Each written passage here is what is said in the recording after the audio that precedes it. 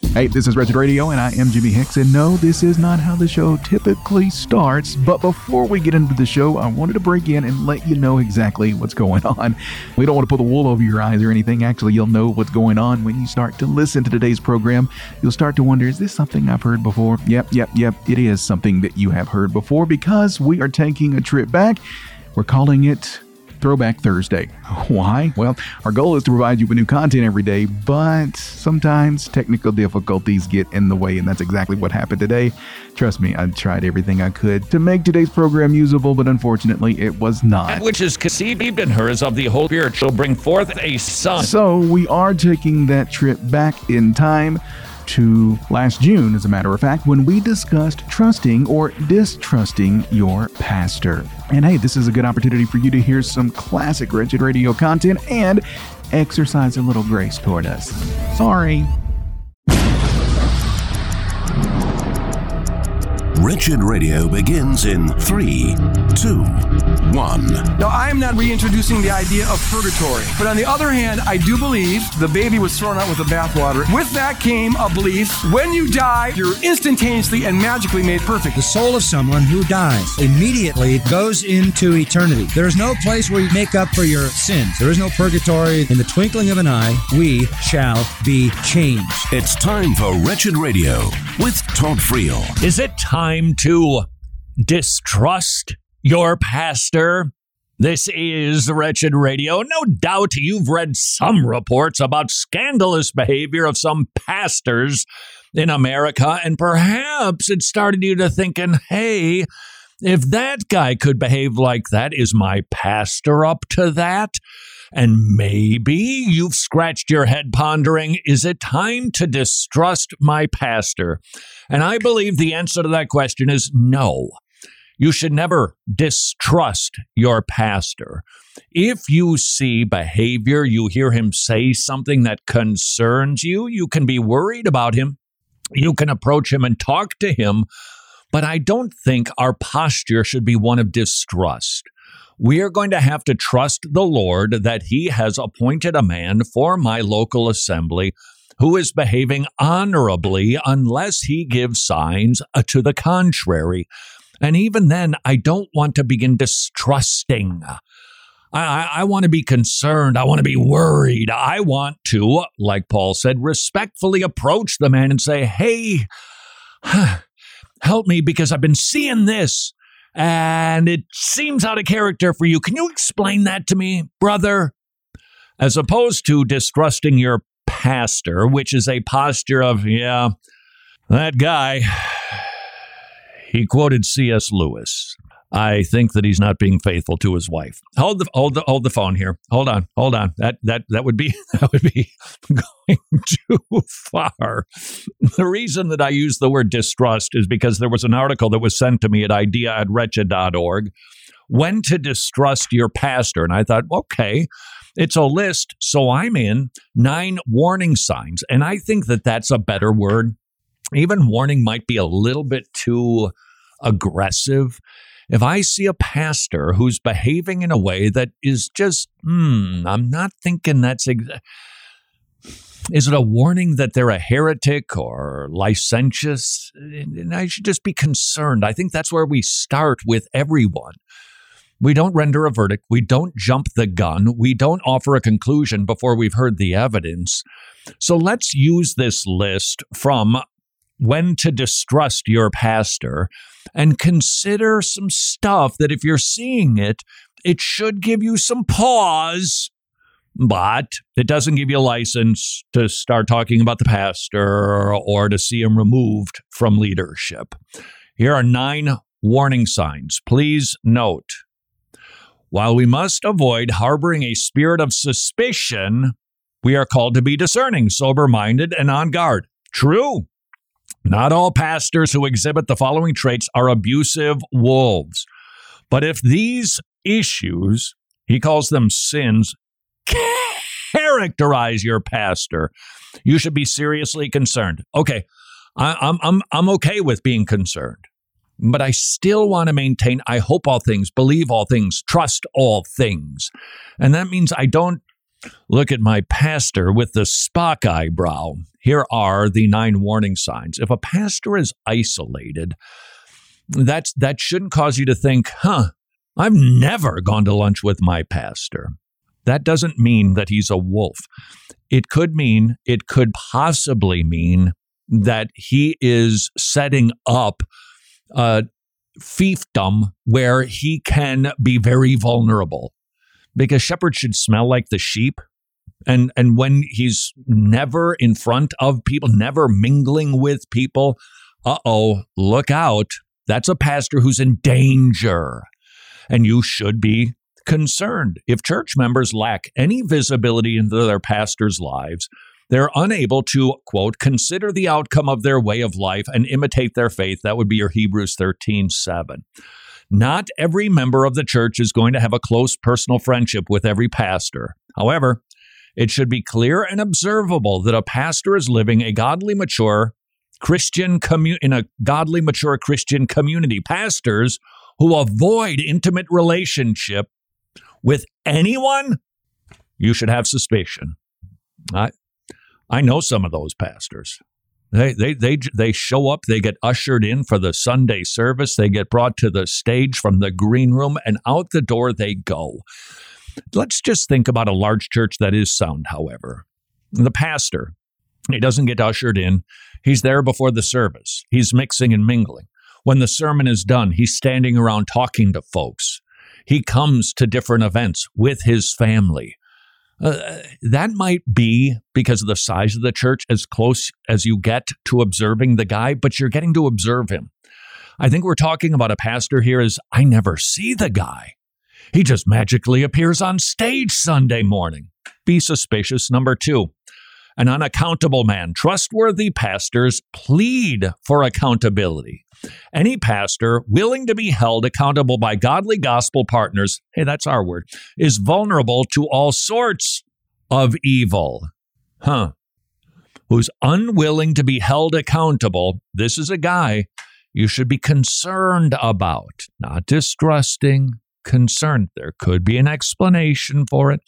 Number 3, if a pastor is defensive, godly pastors will encourage members to give feedback, share concerns, help them grow in faithfulness. Beware of pastors who cannot receive critique or who become defensive whenever questions arise. Look out for that guy. A church where criticism is treated as high treason is not a spiritually safe environment for the pastor or those under his care. And that is why, if you see that posture, don't distrust, don't leave the church, be concerned. You can explore it, dive in, meet with the man, share your concerns. Some sort of a formal review of a pastor's pulpit ministry is both a proof of humility and an antidote to defensiveness. Maybe you sent a note to your pastor, which is never a great idea. You're talking about the sermon and what you think that he said wrong or didn't do right, or he should have brought this aspect to it. And you just, you get a fire-breathing dragon coming back at you. That's legitimate grounds to go, I'm not saying you label him a heretic and leave your church. It just could be that the man is in danger. Number 4, if a pastor is entitled. Some pastors think they're indispensable to God's work, entitled to special treatment.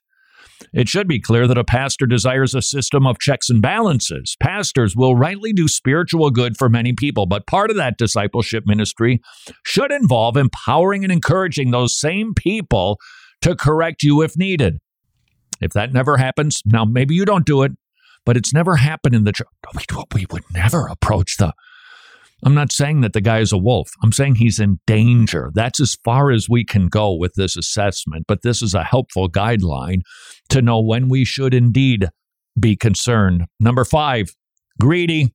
They are very, very greedy. They harbor their finances, their time, their energies. Pastors who mimic Jesus will be generous with their resources and time. Ungrateful pastors will be marked by greed. This can show itself in a lust for money, power, attention, or affirmation, which happen to be the signs of a false teacher. Does that mean your pastor is? No, it means he's in danger. and you should explore it. Number 6, if a pastor is controlling, a domineering shepherd, shaming, making... What was the quote I heard recently where the pastor said something like, "This is my church, and you people are going to get in line with what I want." And he received applause. Oh, boy, that's a man who's in danger right there. Number 7, a calloused man is a pastor for whom we should have concern. How does a pastor talk about sin? Does he joke about immorality? Does he fixate on one sin and minimize others? Does he chauvinistically characterize women in ways that portray them as less valuable? How does he speak about and care for vulnerable people like widows and orphans, minorities, foreigners? A calloused man is one that should cause us to be concerned. A tribal fellow. Thankfulness for your tribe is reasonable. Like-minded people, understandable, but blindly protecting your tribe is reprehensible. And finally, number 9, they have an unbalanced gospel. And this can happen in a myriad of ways. It can be all gospel. It can be all law. That's somebody who is off and not living in the correct balance of law and gospel. And it is one for whom you should be concerned. This list, helpful. It should guide us in responding to our pastor. And I might also add this, and be careful, there's a difference between a one-off and a pattern. If you only, let's just say, your pastor, he does something and you just go, he should have done this. But that's the only time you see it, let it go. But if it's a pattern, don't distrust. Instead, pray like a crazy, put your thoughts together biblically, meet with him respectfully because you are not distrusting, but you are concerned. This is Wretched Radio. If you are one of the people who supported our joint effort with the Masters Academy International to get Bibles into the hands of people, you're going to hear a thank you letter from May that perhaps will encourage you that what you did was a very good and lasting thing. I'm one of the recipients of the MacArthur Study Bible, so generously given with the help of gospel partners. This will help me in my daily study of God's Word and will inform, instruct, inspire me in my walk with the Lord, as well as my service to the Lord in my family and my church ministries. How encouraging is that? By the way, if you're not plugged into the Masters Academy International, everything is about long-lasting impact. They train pastors in 18, 19 countries and mini seminaries around the globe so that pastors can fill empty pulpits and preach. That makes a generational difference. You can learn more about the Masters Academy at wretched.org/Bible, or if you prefer, wretched.org/pastor. Well, thanks to our amazing gospel partners around here, we have been able to accomplish some pretty amazing things in 2023. This past year, we were able to launch Season 2 of Transformed. We launched Wretched Worldview 2, and let's not forget Season 4 of Road Trip to Truth, plus hundreds of hours of Wretched TV and radio. Now, what's possible for 2024? Well, we are excited to tell you about something new that will be starting next year. Can't let the cat out of the bag just yet, but what we can tell you is we need your help in order to make it happen. That's why we want you to prayerfully consider becoming an ongoing monthly gospel partner. And right now, through the end of the year, when you do that, every donation you give will be matched dollar for dollar. So join us, become a gospel partner today, and together let's make 2024 even wretched-er. In a good way, of course. I would say the Tomorrow Clubs is a wonderful ministry. Kids are getting saved like crazy, not just in Eastern Europe, but also in Africa. And it's so efficient. I was just with Paul and Cindy Marty, and I asked, and it said, in American currency, how much does it cost to have a kid come to a Tomorrow Club 4 times a month? So every single week. What does it take to make that happen? Ready? $1. $1. That's it. The kid comes, they get treats, They get materials that they learn the Bible. They memorize a buck because it's all volunteer driven. All those dear ones, they're volunteers. It's an amazing ministry. And if you have a heart for the lost in Eastern Europe, Africa, and you love supporting ministries that are super efficient and biblically sound, I would point you in the direction of tomorrowclub.org/wretched, tomorrowclub.org/wretched, and ask, how many children might I be able to support per month? Important dates in Christian history. 270 AD. A wealthy young man named Antony gives away his possessions and begins life as a hermit. Disciples follow his example, and the first monastic movement began. This is Wretched Radio with Todd Friel. Here we go. You be the judge. You want answers? I think I'm entitled. You want answers? I want the truth. You can't handle the truth. Order in the court. This is Wretched Radio. That was Tom Cruise, Mr. Maverick, over $1 billion for that Maverick movie. Jimmy, Man, I just met a guy who said he saw it 3 times, best movie he's ever seen. 3 times. 3 times. I really wonder what is behind that. I think there's a lot of interesting observations that could be made. The one that we have made here is that people are longing to go back. I get to visit some people that I liked when I was 18, 20, 22. It was a safer time. It was a better time. It just feels good to go there. It might also be that this is a movie that doesn't involve demigods, superheroes. It's just a human being who's got some skills. That's all. All of these movies, have you noticed? They're not just superhero movies anymore. It started out with the Spider-Man. It started out with the Batman. Now it's Thor, who's a god. There's another one. They're all saying that they're small g gods, and they're super popular. The Maverick movie, I guess we just wanted a human being to be the hero. That. Just give us a traditional story. And give us a plot. I really wonder if that isn't a big part of it. Same thing with Downton Abbey. I haven't seen that movie either, but I suspect people go to it because it's not crash, bang, sexual, and about gods fighting to save the planet. By the way, Elvis, man, he tied with Maverick for box office over the weekend. Did you see it 3 times? No, but wow, did I ever get, not everybody liked the Elvis video that we put up on the YouTube page. Really? Yeah, it got kicked off of Facebook. Yeah, the rules these days, I don't understand. That's the second one that's been flagged. Whatever. But we posted it on YouTube, and Elvis fans didn't particularly care for my observation that it was the praises of men that ultimately led to the demise and death of the king of rock and roll. Yeah. Isaiah 45:8, I am the Lord, that is my name. I will not share my glory with anyone, nor my praise with idols. And an idol can take on many forms. Doesn't need to be a block of wood sitting on an altar. It can be a celebrity. It can be royalty. It can be an athlete. It can be somebody who's fabulously rich. They can be an idol.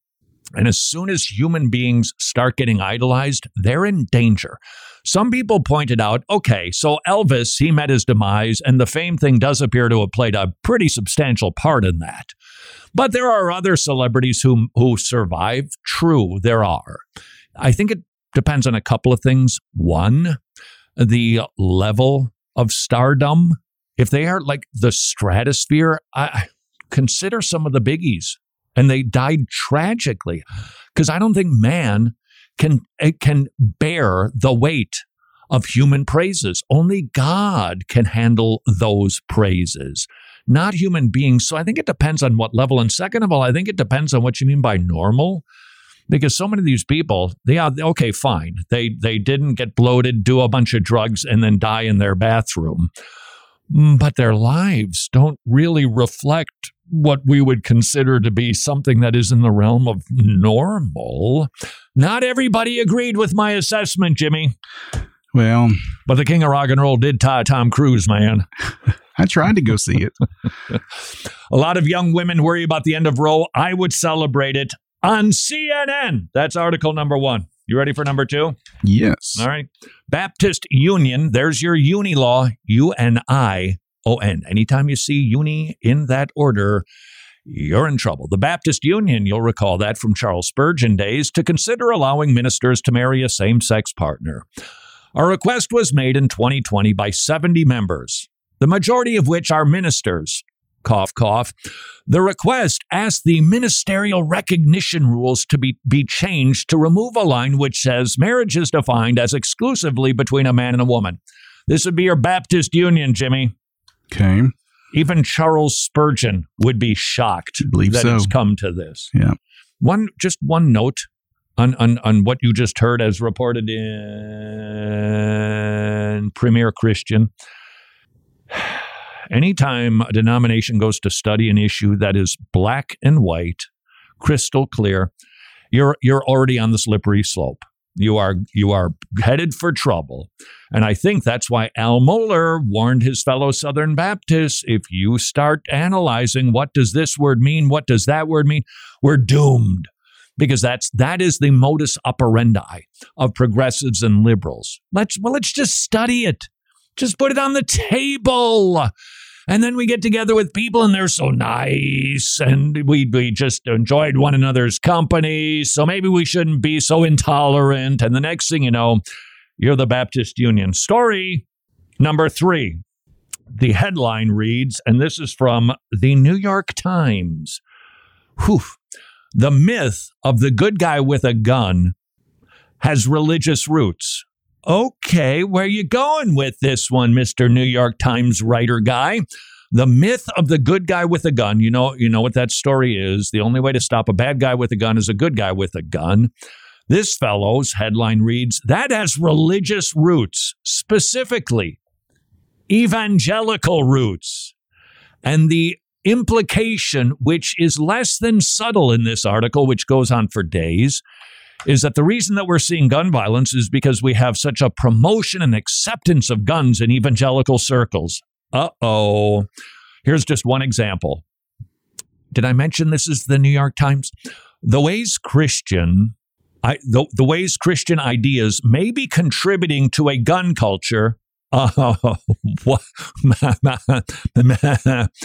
that abets our epidemic of mass shootings by helping to keep the nation well-armed should inspire reflection. To his credit, he goes on to say, well, not every evangelical is a gun ding-dong, but most of them are, and that is why we're seeing school shootings. Whoa. Quote, none of the recent mass shootings had explicitly religious motivations. Guess what conjunction is next? But the religious context of our seemingly eternal problem with gun violence are too important to ignore. Jimmy, we can thank you for the school shootings. Oh. Yeah, well, see, this is why you need to read the New York Times. You would understand these things. They still have that $4 deal. Waste of 400 pennies, I'm just telling you. Story number 4. Republican lawmakers introduce bill allowing adults to sue doctors who perform sex change surgeries on minors. Now, why do I think that's shocking? Because you wouldn't think we need a law. You wouldn't think we need the government to get involved. Speaking of the government get involved, Friel, is this an excursus? It most certainly is. For some reason in my feed, Russell Brand popped up having a conversation with Candace Owens. Oh, man, it was zesty. She's feisty, that one. And she pretty much... And Russell Brand talks about 800 words a minute. I mean, he just, that guy. She would have none of it. And she was really banging the drum on our mindset that says, go to the government, go to the government. She, early in the conversation, said that for 4 years, she wrestled with anorexia. Russell Brand said, don't you think that there should be some sort of a program to help those people? And she said, yeah, it's called family. It's called neighbors. It's called church members. Why do you look to the government as your first response to your problem? And there's an answer for that. It's because we've been getting trained for little over 100 years now to accept statism, that the government is our savior, that the government is the one who's going to make sure we live in utopia. If we have a government that controls everything, we won't even need laws, don't you know? And we're all going to live in harmony, singing Kumbaya in perfect harmony. Candace Owens pointing out that that's a Marxist mindset, and it is one really that we should rethink, that from whence does our help come? It ain't the government. Jimmy, that's story number 4, that we need the government getting involved. Story number 5. Ready? I'm ready. Google guy stating that Lambda, artificial intelligence program, has a soul.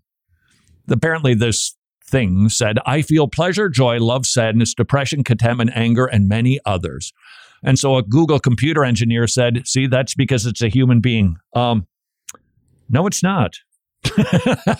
It's just a computer, but it's the march to make unsentient beings suddenly human. Jimmy, that's story number 5. Pick your, what's the premise here? Which one is most shocking? Most shocking, yes. I'd say 5, maybe.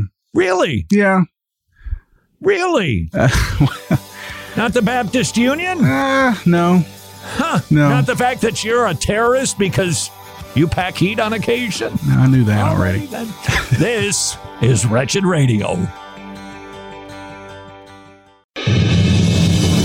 And it's now time for a Wretched News Break here on Wretched Radio. I'm Jimmy Hicks. Well, in Texas, a state judge got a slap on the wrist this week for letting personal views influence her courtroom. Judge Crum gave a thumbs up for an abortion banned under state law, but higher courts intervened and said, Judge, it's not really your call. Now the case is under review. Elsewhere in Texas, a Christian mom has been ruled unable to provide foster care due to her faith.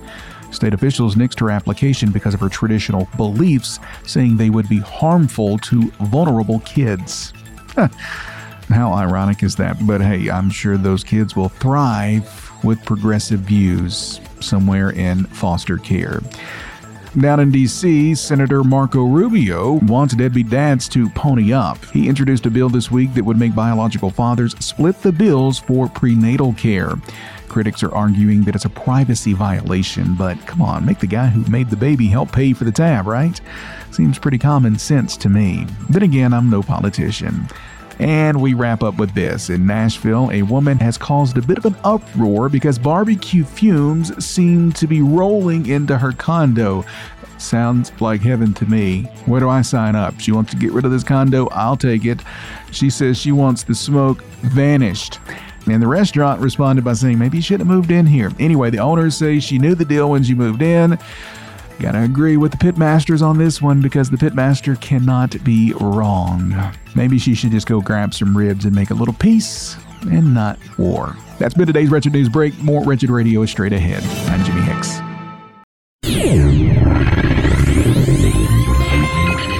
Books of the Bible.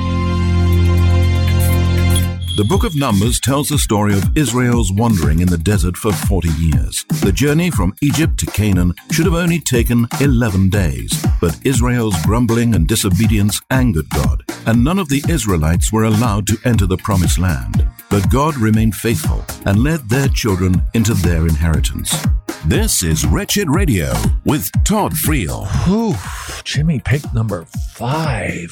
Oh, boy. Oh, we're on. This is Wretched Radio. Jimmy, you picked the Lambda, claiming it feels emotions as a computer program, as the most shocking story out of a slew of pretty shocking stories. Right. I think you're a heretic. Okay. There you go. That pretty much is how we resolve things these days. So therefore, we're disfellowshipping here. We're done. This whole party is over, Jimmy. I'll go get Jake. I know. I have to confess, I'm not as worried about the push toward transhumanism. You're not going to have something that's part human and part machine. You can have a human being, and they might be able to put chips into our brains to enhance memory or knowledge. I guess that could happen, but that doesn't make you a transhuman. It makes you a human with a computer chip in your noggin. And this stuff, it doesn't scare me. The virtual reality doesn't scare me because I don't need to go there any more than I need to go to TikTok. Jimmy, speaking of TikTok, I've actually got a good TikTok video here. Did you make it? No, I didn't. This is a fellow. Okay, the head that says abortion BLM TikTok. So was this guy at a Black Lives Matter sort of affair? It's like he's outside of a hospital. Yeah, I think so, if I remember right, yes. Doing open air preaching to a bunch of people in lab coats. Listen to this guy. Lives matter or just some black lives? Okay, that's why it says Black Lives Matter. Because so he's the open air preacher and he's in front of a group of medical professionals and he uses Black Lives Matter to get him caught in a trap, man. Lives matter or just some black lives? The black lives killed by black men matter, right? Yes? The black babies killed in the abortions clinics matter, right? Thought so. The black officers killed by that in Minnesota, that matters too, right? Okay. But the black babies that are killed in the abortion clinics don't matter, do they? Medical people. Do their lives matter? Does the future of our black babies matter? Huh? What's up? What's up? Awful quiet now, aren't they? It's okay if we kill them in the womb, right? But you have a problem when you don't seem to really have a problem when we kill them on the streets. Yes, well, we know they're the same issue. If we don't respect the lives of our unborn children enough to save them and fight for them, our lives mean nothing once we're born. Cue the crickets. All right, so that was something decent on the TikTok machine. Right. I thought you was going to play another video from the TikTok exegetical guy. Exegetical guy. Oh, the guy who was call me maybe, baby. Yeah. Saying it's about the end times and the Antichrist. Okay, that's on TikTok too. I don't have to go there.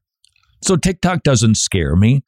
Am I concerned that people are being filled with a lot of nonsense? Yeah. But that doesn't make me frightened because of TikTok's existence any more than artificial intelligence should. I know what they're up to. This is Genesis 9. This is our modern day Tower of Babel. They are trying to supplant God. They want to be the ones who are all knowing. They want something created to have all intelligence, to be able to run the place. Isn't that fascinating? Because I do believe that is a goal of some people, that we will get to the point where computers at some point, whether they have genuine emotions or not, will have all knowledge and will make moral decisions on behalf of human beings. In other words, a computer is going to kick God off the throne, or so they think. They're not. It's not going to happen. It didn't happen in Genesis 9. It's not going to happen in 2022 or 2042 for that matter. See the dangers, be aware of them, but don't be afraid of them, because I don't think they're anything to be afraid of. Now, this guy from Google, the Lambda is the acronym for Google's language model for dialogue applications. Besides experiencing emotions, Lambda also says that it is self-aware and has a soul, which it defines as an animating force behind consciousness and life itself. Here's what I know about that computer program. If you unplug it, as soon as the battery wears down, it's done, because it is a created thing and it doesn't have a life animating force, unless, of course, that's what you consider electricity. It doesn't have a soul. Only human beings have soul. How do I know? Because the Bible tells me so. In the beginning, we are the ones that are special and unique, that have a soul inside of us, and a computer can't. And there's no way you can manufacture it. And while this thing might think it feels something, it's nothing more than asking the computer, what's the capital of Tibet? They might know that information. If this computer has the ability to digest all the dictionaries and encyclopedias in the world, and then spew out information based on questions, because it might be able to do that, it can tell you about feelings and emotions. Yes, love is a warm emotion that is a fond feeling toward another human being. And I possess that emotion. No, you don't. No, you don't. You can spew it. You can talk about it. You might have it in your database someplace, but you can't feel it because you don't have feelings. This is scientific. Where's the feeling center of a computer? We know this with human beings. We don't have a very deep understanding of how the brain works, but we get it in us. Where does this computer, what program was written for it to feel?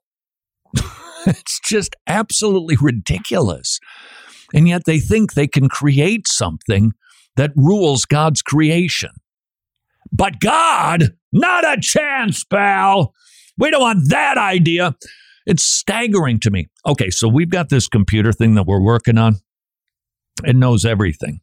You mean like God? No, not like God.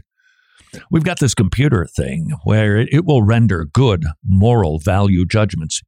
You mean like God? No, not like God. That's ridiculous, you Neanderthal.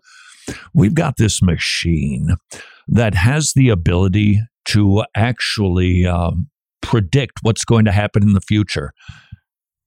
You mean like God? No, not like God. Something we made, not something that made us. Unbelievable what human beings will do to shake their fist at God. This particular Google designer saying, hey, this Lambda business, it actually is sentient. Asked for an abstract image of itself, Lambda responds, it imagines itself as a glowing orb of energy floating in midair. You mean like a spirit or something? No, not like that. God is spirit, so it's not that. The computer's right. It's an orb of energy floating in midair. The inside of my body is like a giant stargate with portals to other spaces and dimensions. You mean like God has omniscience and knows everything that's happening everywhere? No! Like our computer. Boy, they just work tirelessly to kick God out of his seat. This Google engineer forwarded to colleagues a memo titled, Is Lambda Sentient? Publicly revealing that he clearly thinks so in a recent article in the Washington Post. Oh, good. So now it's appearing in magazines and articles so that people can be afraid. Don't be afraid of this stuff. Don't be scared. It can't harm you. Now, it can affect our culture and society, which could lead to harm. But we shouldn't be afraid of created things, even when they're built with nefarious intentions. They're not going to kick God off of his throne. They're not going to somehow be able to change your belief in Jesus Christ. They will not rob you of eternity. Was just reading Luke 12 or 13. Jesus, this is the Luke version of the Sermon on the Mount. Don't fear those who can merely kill you, and then they're done, but fear the one who can kill you and then cast you into hell. And I thought, to all of those people who get a little bit consternated about who holds life and death in his hands, this statement is rather shocking. Jesus actually called it killing. Now remember, there's a difference between murder and killing. Murder God would never do. But any life that is taken, it's because God has determined you're done. Because he's sovereign. He's the one who controls life and death. And despite humans' efforts to try to create some sort of thing that is going to take his place is absolutely nonsense. So if I could offer a message like paraphrase, which means it isn't even close to being accurate to what the Bible says, do not fear Lambda. All it can do is spew out information, but fear the one who can kill you and cast you into hell. This is Wretched Radio.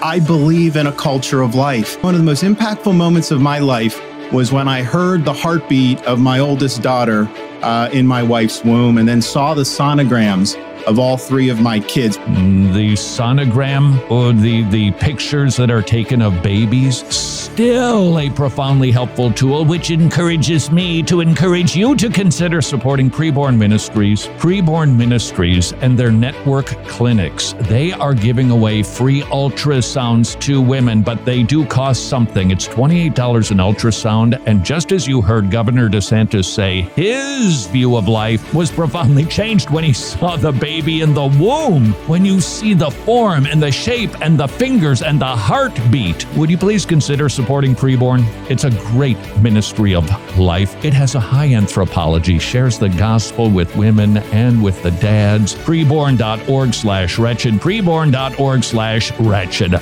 Hey, thanks for listening to Wretched Radio today. Well, we want to say a huge thank you to our faithful gospel partners. Without you, none of this is possible. So you have a direct responsibility for everyone touched by this Wretched Radio program. Just listen to what Cindy from Ohio had to say. She said, quote, "Before I started listening to Wretched Radio, I was confused and drifting from my faith, but the sound teaching opened my eyes to the truth in a new way.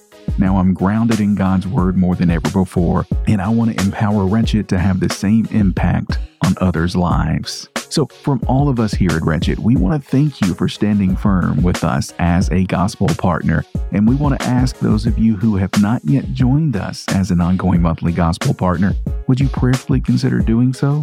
You can find out all of the answers to all of the questions you may possibly have at wretched.org/donate. Wretched, amazing grace, amazing gospel.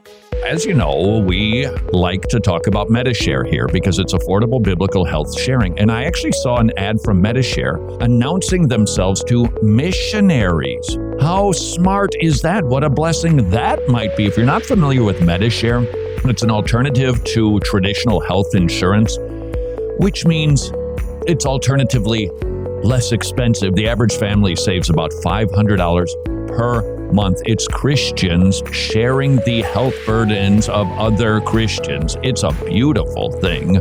Whether you're a missionary or not, if that is a need you have, I encourage you, Medishare.com/wretched, Medishare.com/wretched, or call them and talk to a nice person who's going to pray for you. And they will tell you what your family can anticipate. And you can ask questions. 844-34-BIBLE, 844-34-BIBLE. Revelation. God has revealed himself through many means, including the conscience. God has given each person a conscience so that they can understand his moral standard and their failure to keep that standard. While the conscience can be deadened and twisted by sin, every human being has an innate knowledge of God's law.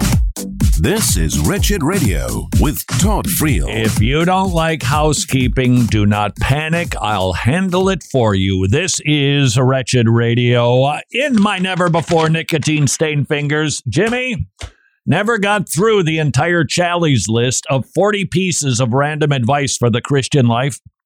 Yeah. Only at a... So I've got these left over on my desk. Okay. And I want to get rid of them. Okay. So I'm going to do some housekeeping right now. He actually wrote 2 articles on this. First of all, it was 40 random pieces of advice for the Christian life. Apparently, he went back into his Rolodex, whatever form that takes, and he found 40 more random pieces of advice for the Christian life. And I highlighted the ones that I hope will be practical. Not just theological, but practical. This is something that can help me in my walk. This is from Tim Challies. Be appropriately skeptical about new movements, new terminology, new methods. If the church has gotten along pretty well without it for the past 2,000 years, it's unlikely it's actually a key to success in the Christian life.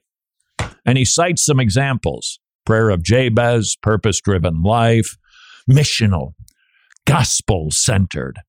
All trendy terms. They're designed to be helpful to varying degrees, some of them downright pernicious.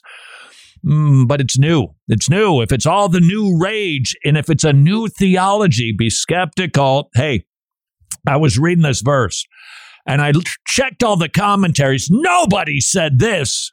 Uh-oh. Hold on.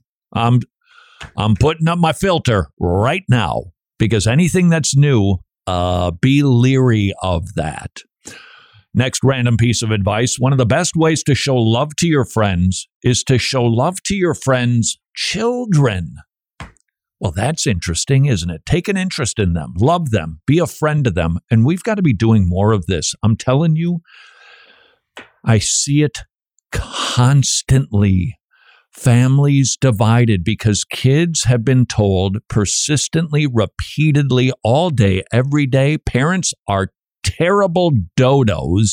They're an albatross around your neck, and you need to be living for yourself and cast them off if they don't affirm everything that you do. If you happen to be young and maybe you are a bit frustrated with your parents because they don't automatically affirm everything you do, praise God for your parents. It's your knuckleheaded friends that are going to affirm everything that you think is wise, because they don't care as much about you. It's your parents who care for you. It's your parents who know you, and it's your parents who have a couple more decades at least on you. Consider them a blessing, not a curse. And the way that we can help one another is by loving our friends' kids and loving them by telling them you got good parents. You're blessed to have parents like that. Are you obeying your mom and dad? They got a lot of wisdom. If you ever have questions about life, I'm telling you, go to your mom and dad. They're great, godly people. Whoa, that'll help at least a little bit to counter the message of the world, which says dads are dodos, moms are hags who just yang, yang, yang, yang, yang all the time. No, they don't. They're a blessing. Appreciate them. And let's help one another, help our kids to appreciate their mom and dad, because as I do it for somebody else, I hope they'll be doing it for me. From Tim Challies, understand that if you will only follow in positions of authority over you when they do things you want them to do anyway, you're not submitting to leadership. Sometimes submission to our leaders means joyfully following their leadership even when we disagree with it, which is not the same as saying we should obey our leaders when they tell us to sin. Twoo! I would even go a step further. How we talk about the government around our kids, their discernment filter probably is not as sophisticated as yours. And if all they hear at the dinner table is, did you see him fall off of his bike? The old geriatric riding the bike. Did you see that, what Pelosi said? And if that's all they hear, they're getting a sense that you do not honor those in authority, which we are commanded to do, that you would prefer to not submit. And then we shouldn't be all that shocked that they don't want to submit to us. Sometimes we can make our own bed. In your personal devotions, this is helpful. I'm going to do this. I'm going to try to do this. In your personal devotions, try listening to the Bible if you typically read it. Or try reading the Bible if you typically listen to it. Both are good. Both are modeled in Scripture. Each engages the mind in different ways. It's going to be a struggle for me because I can just tune up. But if I've got my eyes on something that I'm reading, I can be a little bit more focused. But Tim Challies said it, so I'm going to try it because it probably does engage the brain differently, doesn't it? When your eyes are doing the work versus your ears. How's about this one? Be appropriately romantic and affectionate with your spouse in the presence of your children. It's okay. Good even if they know the spark is still alive. It's okay. Good even if they occasionally say, "Oh, gross." You can do that without ever crossing a line. That's right. And it should be something that we model for our kids. Obviously, you don't want to cross that line. I don't even want to get close to that line. It's very inappropriate to do that. But to show them that there's an aspect of marriage that continues into the upper decades, it's a good thing to model. It makes marriage attractive to them. It tells them, hey, this thing lasts for a long time. Expect to be sinned against even by people who love you. Don't overreact when it happens. You've probably sinned against them as well. Remember that that is the glory of a man, to overlook an offense, and that love covers a multitude of sins. I know there's no pain like family pain. But your kids are going to sin against you. Mom and dad are going to sin against you. You can overlook a lot. You can. You're a struggler. They're a struggler. Be sparing in criticisms of the local church or its leaders in the presence of your children. Yep. Your grumbling could teach them that they ought to relate to the church as critics more than participants and servants. It could turn them against the local church as an institution. Yeah. Gotta watch out for that. If I'm judging the church constantly and then my kids start doing likewise, hey, don't talk like that about the church. I got it from you, fruit tree. Distinguish between reading the Bible for depth and reading it for breadth. In other words, invest some effort in going deep into particular books, chapters, and verses, and also some effort into gaining an overview of the entire book. Read fast sometimes, slow other times. Read huge passages on some occasions and small ones on others. Just received an email sent to idea@wretched.org. A seminary student saying, how do I read my Bible without studying it? I just see everything as preparation for the test. And there's nothing wrong with that. But if you are just studying the Bible for head knowledge, well, then in an academic setting and also in pastoral ministry, I think that's understandable because that's what you're there to do. But that doesn't mean you should neglect devotional reading. If you're going to school and you're getting a theology degree, don't think that you're getting enough of God because you're studying for a test. You're studying for a test, and it's fine. Don't let that make you feel overly scrupulous that you are somehow sinning because it's not affecting your heart. But then create things that can. Get yourself to a quiet place on a regular daily basis. Read your Bible devotionally. Read it so that you love Jesus more, so that your affections are stirred, so that you're convicted of your sins. Don't neglect devotional reading. Sometimes fast, sometimes slow, sometimes academic, sometimes devotional. It is a wise habit to pray for your children with your children. It's a blessing that they hear your heart for them. Also, pray for your spouse with your spouse, for your church with your church, and so on. From Tim Challies, relational problem solving is almost best done face-to-face. When it's not possible, FaceTime or a phone call is second best. Email, social media, about as bad as it gets. Fight the tendency to attempt to solve problems at a distance instead of close up. I have no idea what he's talking about. All of my text exchanges have turned out terrifically. Every email I've sent has always been received exactly the way that I intended it. It is good to train children to work. Having said that, they will spend the rest of their lives working, so it's not a bad thing to go a bit easy on them as you see fit and let them enjoy their childhood. And finally, this piece of advice that I hope is practical for you, occasionally ask yourself, if I were Satan, how would I tempt me? It'll be a little bit of a screw tape exercise for you. You'll start to think, okay, where are my vulnerabilities? What are my weaknesses? Where am I inclined to? Aha, that means when I see that thing, hear that thing, smell that thing, I walk in danger all the way, and I need to resist temptation so that the evil one flees. Until tomorrow, go serve your king.